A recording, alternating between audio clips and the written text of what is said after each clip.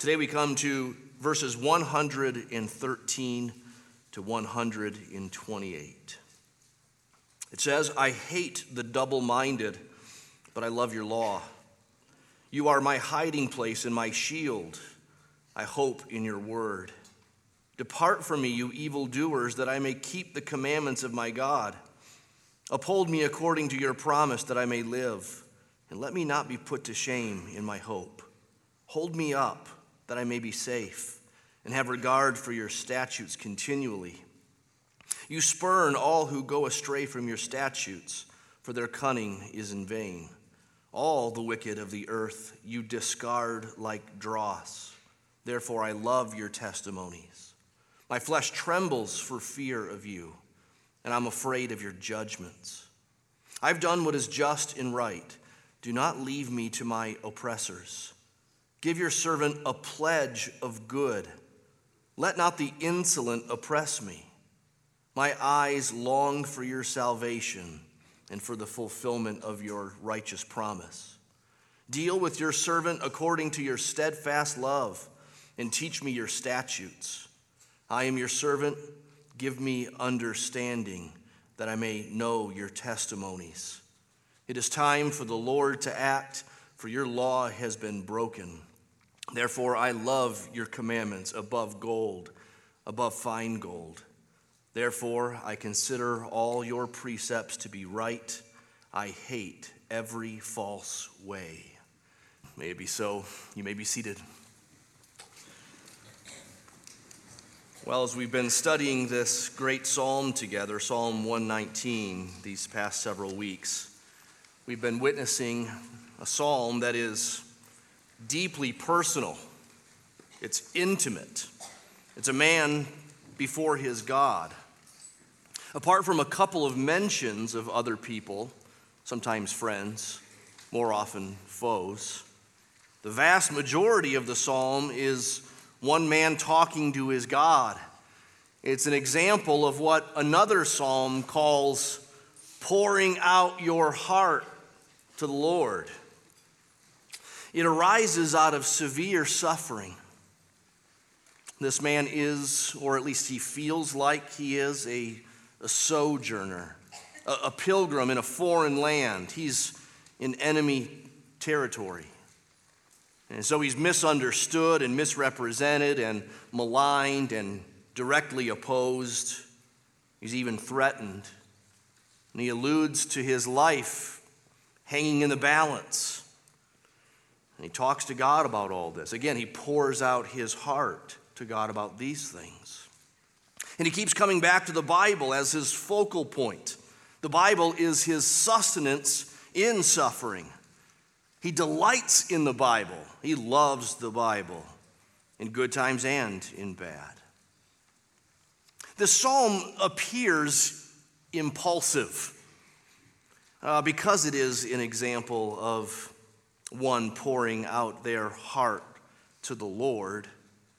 It appears to be the written record of a man whose pen could barely keep up with his prayer, his thoughts, his words. His hand maybe couldn't write fast enough and get it down. Some have called this psalm something like a kaleidoscope with about 8 or so different themes: praise and requests and lament and Bible and enemies and suffering and resolve and obedience. And so it seems with each new section, the kaleidoscope has been spun, and there's this new combination of ideas and order of thoughts. And the next theme seems to come as quickly as the numbers in between the words come, at least in our English Bibles. So at times, the psalm can feel like it's a little bit arbitrary or even chaotic in its organization. But we've been seeing that Psalm 119 is not at all chaotic. It does flow out of suffering. It is very personal. It does appear impulsive, but it's very deliberate as well. It's methodical. And you see that first in its structure as what's called an acrostic poem, where in this case, In the original Hebrew, each 8 verses, they each begin with the same letter. And so 8 verses begin with Aleph in the Hebrew alphabet. And then 8 verses begin with Bet in the Hebrew alphabet. And then 8 verses begin with Gimel.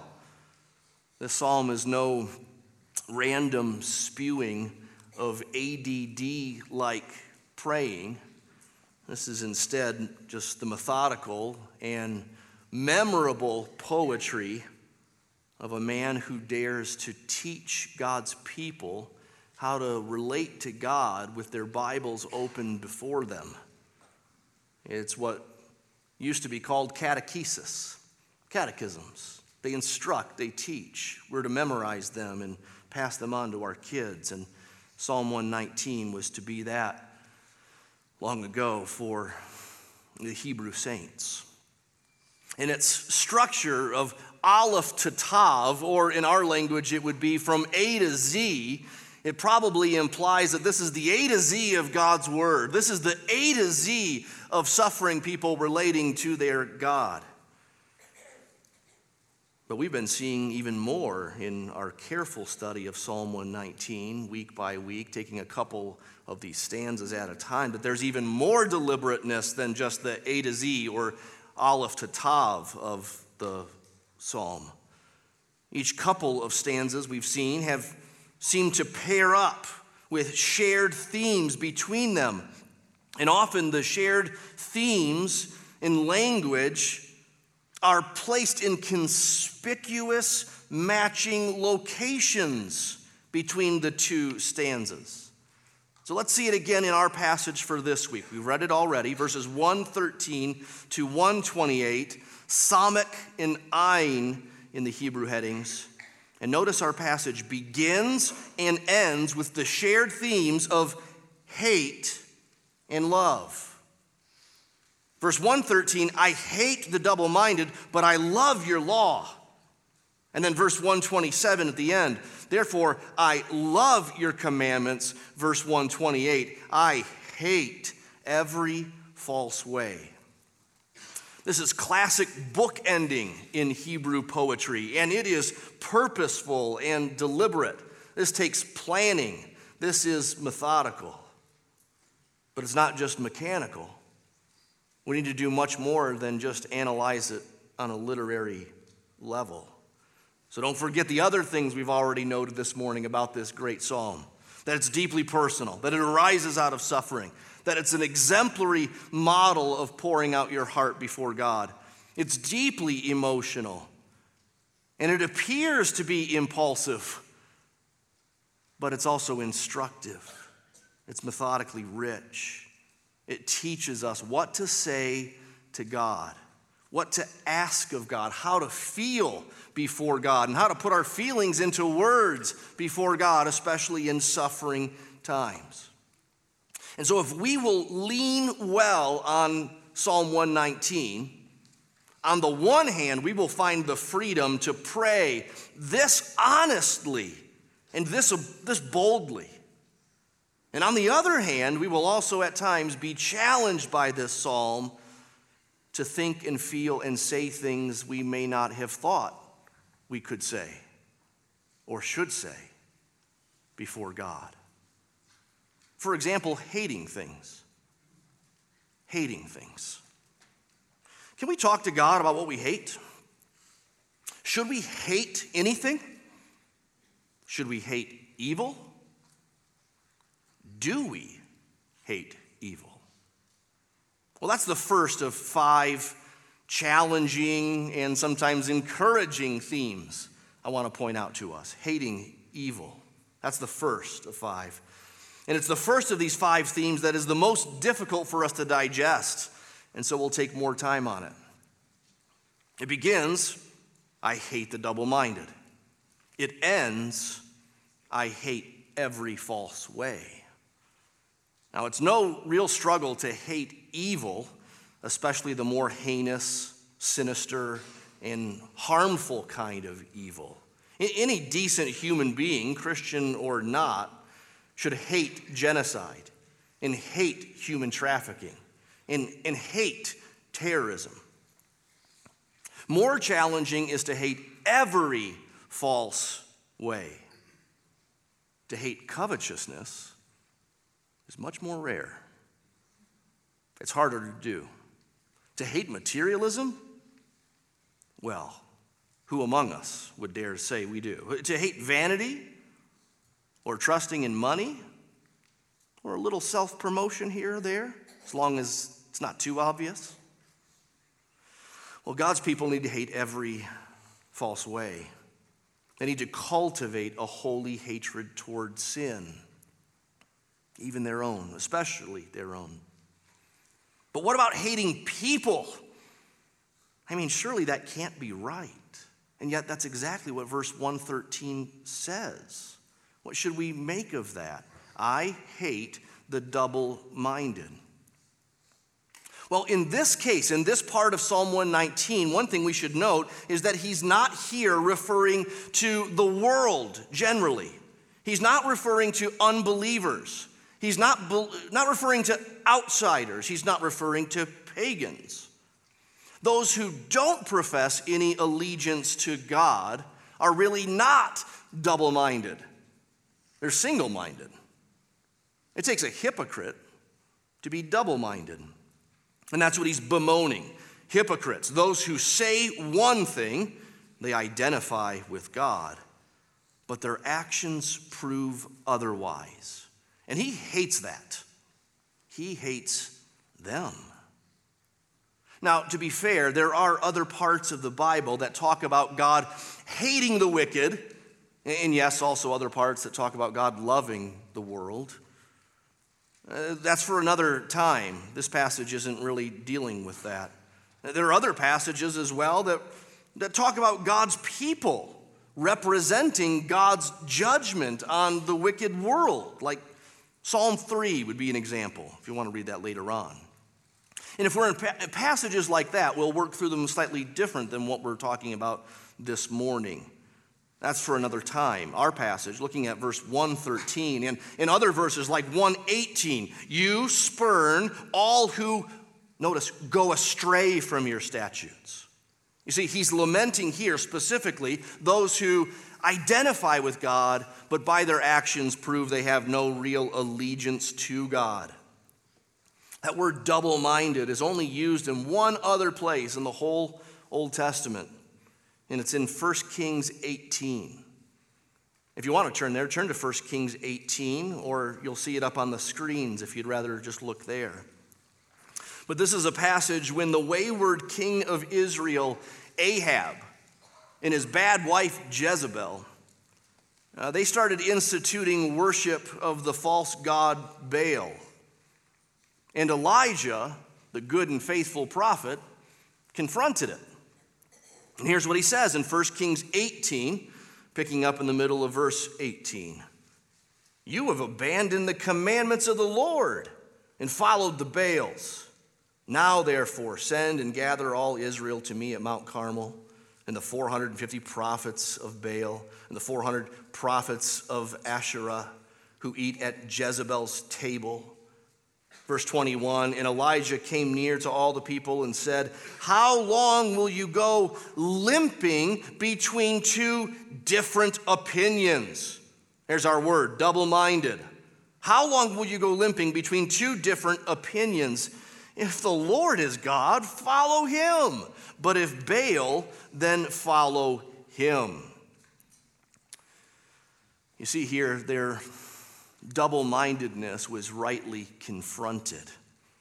That's why I've entitled this message, Drawing Lines. That's what the prophet was doing. That's what was needed. And it would have been fitting for the prophet Elijah to walk away from that confrontation that day, shaking his head a little and maybe whispering to himself, I hate the double-minded. I hate every false way. It would have been fitting for him to say to those who would rather side with Baal, depart from me, you evildoers, that I may keep God's commands. It would have been right for him to pray like verse 118, of Psalm 119. Lord, you spurn all who go astray from your statutes. Or verse 126, it's time for you to act, for your law has been broken. Or another example, Numbers 13 and 14. Here that one word, double-minded, isn't used, but it's a classic example of double-mindedness. Let me read some passages in Numbers 13 and 14. In Numbers 13, God told Moses to send spies into the promised land to see what's what, to see what they're up against, to see, how good it is and how bad the opponent is. And so 12 spies go in, and 2 different reports come back. One represents the godly, optimistic opinion. The other represents the ungodly, pessimistic opinion. So now we'll pick up in Numbers 13, verse 25. At the end of the 40 days of spying on the enemy, they returned from spying out the land. Verse 27, and this is the majority report, the 10 of the 12 spies, they told him, we came to the land to which you sent us. It flows with milk and honey, and this is its fruit. However, the people who dwell in the land are strong, and the cities are fortified and very large. And verse 30, the minority report, the godly report, comes in. Caleb quieted the people before Moses and said, let us go up at once and occupy it, for we will be able to overcome it. Then the men who had gone up with him said, we are not able to go against the people, for they are stronger than we are. And then in chapter 14, listen to this. Then all the congregation raised a loud cry. The people wept that night, and all the people of Israel grumbled against Moses and Aaron, their leaders. The whole congregation said to them, would that we had died in the land of Egypt, or would that we had died in the wilderness. Why is the Lord bringing us into this land to fall by the sword? Our wives and our little ones will become prey. Would it not be better for us to go back to Egypt? And they said to one another, let us choose a leader and go back to Egypt. And Moses and Aaron fell on their faces. But then in verse 7, Joshua and Caleb, the 2 good spies, they said to the people, the land which we passed through to spy it out is an exceedingly good land. And if the Lord delights in us, he'll bring us into this land and give it to us, a land that flows with milk and honey. Only do not rebel against the Lord and do not fear the people of the land, for they are bread for us. Their protection is removed from them, and the Lord is with us. Do not fear them. Then all the congregation said to stone them with stones. These are people who walked through dry ground at the Red Sea and saw the Egyptian army die under its waves after they were safely on the other side. These are double-minded people, and the examples are everywhere in the Old Testament. In the New Testament, we learn to take careful note of these kind of stories because they are warnings for us, and we shouldn't do what they did. 1 Corinthians 10 tells us that this is one primary use of the Old Testament. The stories warn us what not to do. But also in the New Testament, we're given instructions for how to draw lines for the covenant community. Passages like Matthew 16, where the church is said to bind in loose, to pull in, and when necessary, to put out. Matthew 18 and 1 Corinthians 5 are passages that tell a church explicitly what to do when a professing Christian begins, and really for a sustained period of time, is willful and deliberate and unrepentant with their sin. And hence they're beginning to show signs that their profession of Christ is not really possession of Christ, or maybe better, his possession of them. Their profession's empty. And there is a time to identify that. Christians should hate double-mindedness. And they should be willing to identify double-mindedness. And there's more we can say, especially from the New Testament, that Christians aren't motivated merely by a hate of double-mindedness, but also by a love for sinners and those going astray. We know in the grand scope of things that it's loving to draw lines, like Matthew 18 is talking about. Because spiritual self-deception is so deadly. That's why it's loving to tell someone that it's going on. It's not loving to say, peace, peace, when there is no peace. And we know as well from this little letter from the Apostle James, where the double-minded are addressed there again. They are simultaneously confronted, and they are also invited into repentance and mercy. Hear how both are mingled in the book of James. He says, "You adulterous people, do you not know that friendship with the world is enmity with God? Therefore, whoever wishes to be a friend of the world makes himself an enemy of God." He says, God opposes the proud, but gives grace to the humble, as he quotes from the Old Testament. And then he applies it. He says, so draw near to God, and he will draw near to you. Cleanse your hands, you sinners, and purify your hearts, you double-minded. Be wretched and mourn and weep. Let your laughter be turned to mourning and your joy to gloom. Humble yourselves before the Lord, and he will exalt you. You see, the mingling of severe confrontation and sincere invitation. You can still repent if the Lord has given you breath today. Now back to Psalm 119. We've taken a couple of detours to the left in our Bibles and one to the right in our Bibles. Again, we say this passage begins with hating evil. That's where it ends as well. But it's not the only thing it says.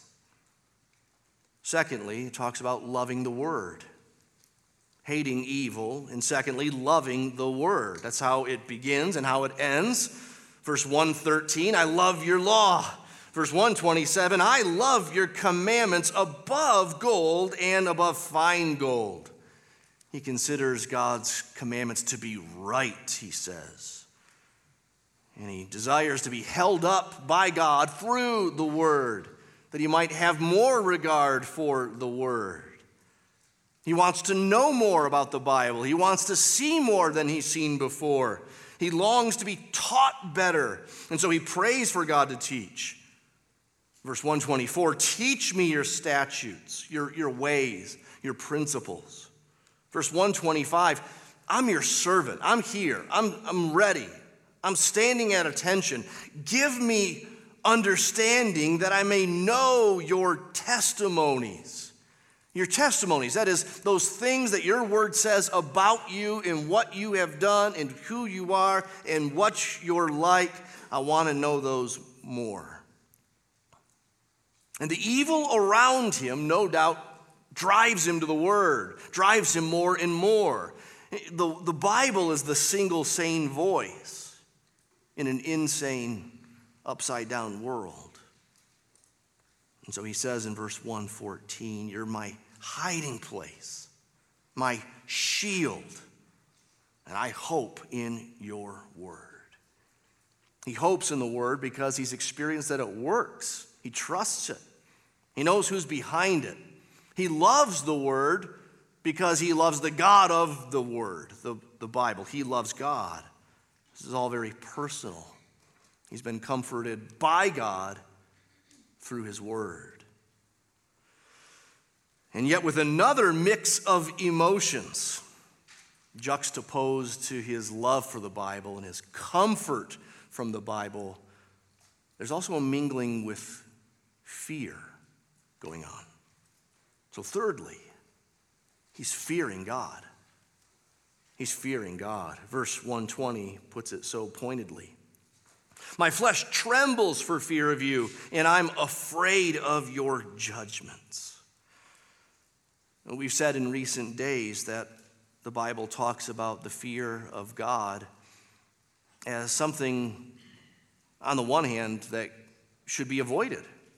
Don't be afraid is the most frequent command given in the Bible. On the other hand, the fear of the Lord is the beginning of wisdom, or the foundation of wisdom, according to Proverbs. And here, obviously, it's good. My flesh trembles for fear of you. I'm afraid of your judgment. So apparently there are different kinds of fear. There's a kind of dread that Christians don't need to have before God, and there is a kind of awe that Christians must have before God. And that awe, it won't do to say, well, that's just merely respect or reverence. He says here, my flesh trembles for fear of you. He doesn't mean my flesh really respects you. My flesh has some reverence for you. I respect you. No, my flesh trembles for fear of you. Remember, he's been considering God's judgments. Verse 118, you spurn all who go astray from your statutes. And 119, all the wicked of the earth you discard like dross. You know, when you're refining gold and the impurities come to the top and you scoop it off and you dump it aside, that's what God does with the wicked in the end. And even though he knows of God's steadfast love and his salvation, words we'll get to in just a little bit here, he's also been pondering God's judgments, and it causes him to tremble, even if he knows he's not the recipient of it. He's a man who hates double-mindedness, yes. He's a man who prays for God to intervene, indeed. But he doesn't say that tritely. He doesn't say it glibly. He prays for God's judgment to come on God's enemies, and he trembles. He knows exactly what he's saying. Charles Spurgeon said, such was his awe in the presence of the judge of all the earth, whose judgment he had just been considering, that he exceedingly feared and trembled. Familiarity with God breeds a holy awe of him. Let me say that again. Familiarity with God breeds a holy awe of him. We might think of familiarity as chumminess, familiarity as high fives, knuckles. Here, with this God, familiarity with him should and must breed a holy awe of him. This man is drawing a line between God's judgments on this fallen world and a holy fear of him. And by the way, it's not just God's judgments that should cause his people to tremble. How about his forgiveness? You get this in Psalm 130. Oh Lord, if you should mark all my iniquities, who could stand? We'd be doomed. But with you there is forgiveness that you may be feared. There is forgiveness that you may be feared. You probably wouldn't have guessed that the last word in that sentence would be feared. There is forgiveness that you might be loved. There is forgiveness that you might be worshiped. There is forgiveness that you might be thanked. No, those are all true, but so is this. There is forgiveness that you may be feared. Our hymns teach us this so well. Were you there when they crucified my Lord? Oh, sometimes it causes me to tremble. We sang this morning that old hymn, Amazing Grace. 'Twas grace that taught my heart to fear. Grace taught my heart to fear. And yet, flip it upside down, and grace my fears relieved. You see, it's both and. Both are true. Grace frees us from dread, and grace causes us to stand in awe at a holy God who forgives so much at such great cost. So this man's hating evil, loving the word, fearing God. Fourthly, he's longing for salvation. Longing for salvation. You see verse 123. My eyes long for your salvation. And what kind of salvation does he have in mind? Is it like a physical salvation, like a rescue? Well, it is that in part. I mean, he says in verse 116, uphold me that I may live. And he says in verse 117, hold me up that I may be safe. He says in verse 121, don't leave me to my oppressors. He says in verse 122, let not the insolent oppress me. He is thinking in part of physical protection. And he thinks that it's timely, it's needed right now. Verse 126, it's time for the Lord to act. But he's not merely praying for his own comfort. He's praying for justice. He's praying for God to intervene so that his own righteous suffering might be vindicated on the whole. He's done nothing wrong, as he insists in verse 121. He's praying for God to step in and to help and to stop these oppressors, in part because he has concern for God's character and for God's name. It's time for you to act, Lord, for your law has been broken. And he's praying for God to intervene so that he can just undistractedly get back to focusing on doing God's ways and following God's commands. And he's longing for this. He's praying for this. It means that it hasn't come yet because he keeps praying for it and longing for it. He's like the widow in that parable of Luke 18 who just kept asking for justice and kept asking the judge for justice and pleading for justice. And she kept coming and she kept saying, it says. And then Jesus concludes that parable. Will not God give justice to his elect who cry to him day and night? Will he delay long over them? I tell you, he will give justice to them speedily, though in his own timing, it's speedily. The Psalm 119 man wasn't just praying for, more comfort, less trouble. He wasn't even just praying for justice and vindication and for the ability to get back to work in God's ways. Apparently, he also had another layer of salvation in mind. Not one temporary, but eternal. So notice these really key verses, 123 and 124. My eyes long for your salvation and for the fulfillment of your righteous promise. Deal with your servant according to your steadfast love. Remember that phrase, steadfast love, represented by one Hebrew word, chesed. It's God's unchanging covenantal love to do his people good by his grace and for his glory.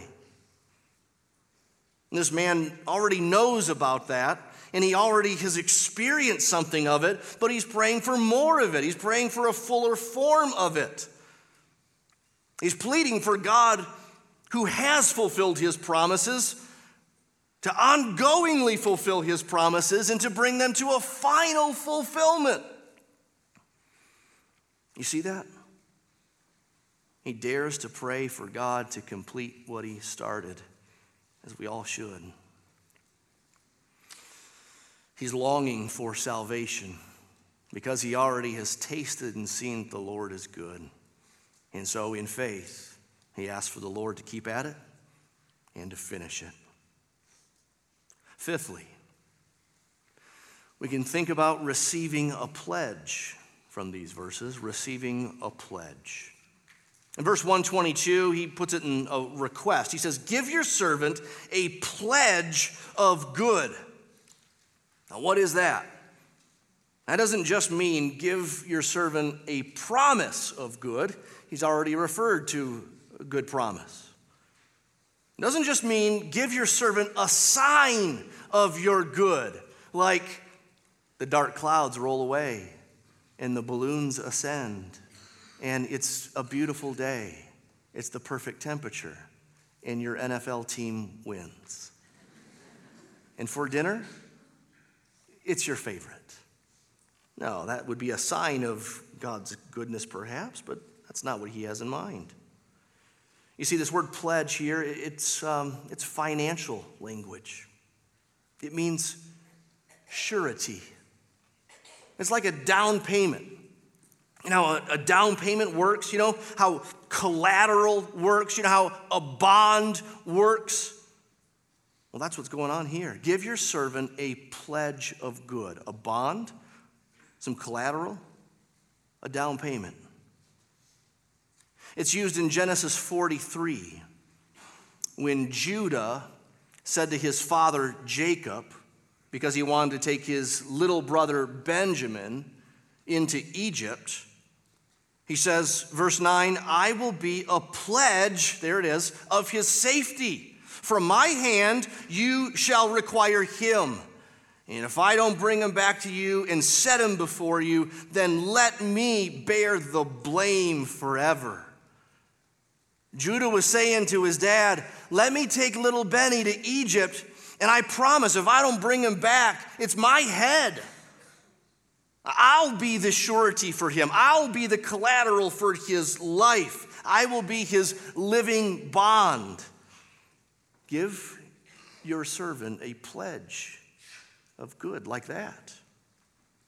Or as Isaiah puts it, O Lord, be my security. Same word. Be my pledge. Be my down payment. Be my collateral. Lord, be my bond. Do you know when those prayer requests, like in Isaiah 38 and in our psalm in verse 122, do you know when those prayer requests were really answered? In the coming of Jesus, in his life and death and resurrection. There, God's steadfast love was finally realized, embodied even. It was proven. It was accomplished. God finally brought his covenant to its fuller realities that only the Old Testament could anticipate and foreshadow. Those righteous promises of old were finally beginning to be realized with the coming of Jesus and in his death and resurrection. It was there that the pledge of good was finally made. Not just a promise of good, but the payment of good. His life for ours. He put up his life for our death. He offered himself before the Father on our behalf. He paid our debt. He was our stand-in, we could say. So draw a straight line from Psalm 119, verse 122, and do not pass go, and no need to collect $200. You take that right to the cross and resurrection of Jesus and everything that a Christian can enjoy. It's in the death and resurrection of Jesus that we have an answer to the cry for justice that God's people have cried aloud with for many years. It's in the death and resurrection of Jesus that we have victory over our enemies. Not the enemies who oppress us like by a foreign government. Not even, the Pharisees or the Romans in the time of Jesus. Jesus made clear that our greatest enemies are the world and death and the devil. Satan and sin. Death and the curse. These are our greatest enemies, and Jesus bore them for us. He stood in for us. He took these on for us. He conquered them, and he sets us free.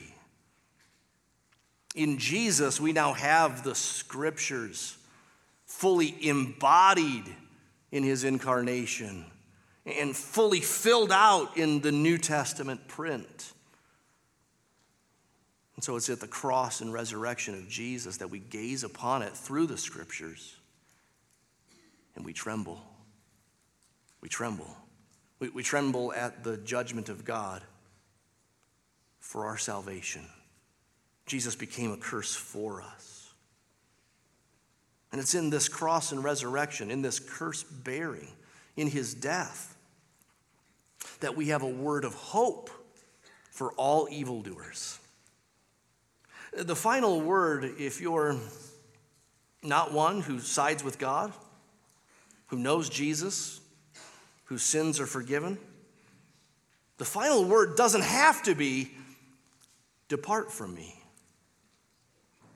It doesn't have to be that the Lord discards you like dross, scooping the scum off the top and dropping it to the side. You don't have to be spurned by a holy God.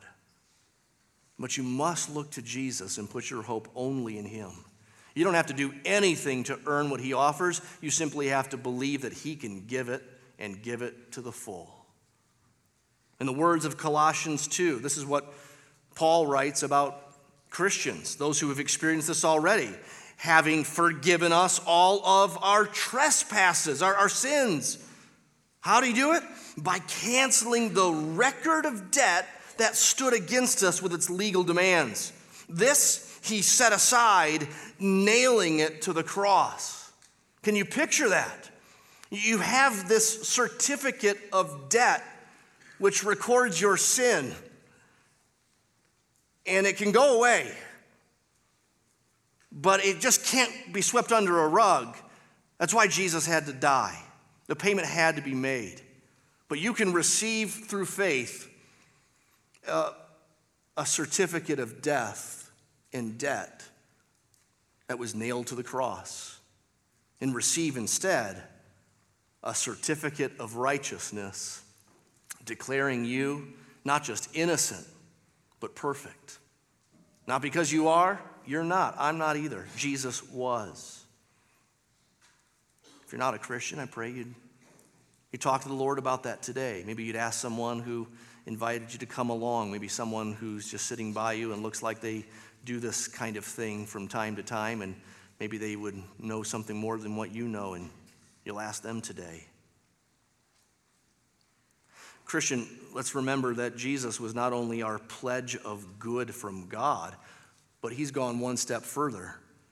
He's given us his Holy Spirit as a down payment on our final inheritance. The third person of the Trinity has been placed inside of you so that you would know Jesus is coming back. So that you would know he's not done with you. He's going to finish what he started. And so there's a sense in which Christians today don't need any longer to pray, Lord, give us a pledge of good. No, he has. He's given us himself on the cross and his Holy Spirit in our hearts. And he's just going to keep doing us good. He has pledged his eternal good to us in Christ and in his Holy Spirit. So how silly is it, and how small and petty is it when Christians today sort of try God and try his love with some sort of arbitrary test? Lord, if you love me, you'll give me that job, won't you? Lord, if you love me, this is going to work out, right? Lord, if you love me, you better do it, whatever it is. Are you kidding? He's already given you the cross and the Holy Spirit. You want a sign of good? You want to know that there's a pledge of good? It's not in your next car. It's not in your retirement. It's not in your kids surviving it or making it or even being saved. It's in the cross and resurrection, in the indwelling of the Holy Spirit, that we have all that we need. We have a pledge of good. It doesn't mean life won't be hard. It doesn't mean we won't have things that we need to pray to him about, even with tears. It doesn't mean that there won't be those out there who seek to oppress us. It doesn't mean we won't have hard things to do. It doesn't mean that we won't see some who for a time identified with us and with Jesus, and yet heartbreakingly, their double-mindedness is becoming more and more their identity than their Christ-like-mindedness. Nevertheless, God is with us to the end. He'll do us good. He's proven that, and he's proven it with nothing less than the death and resurrection of Jesus and the implanting of his Holy Spirit as the down payment for our eternal inheritance.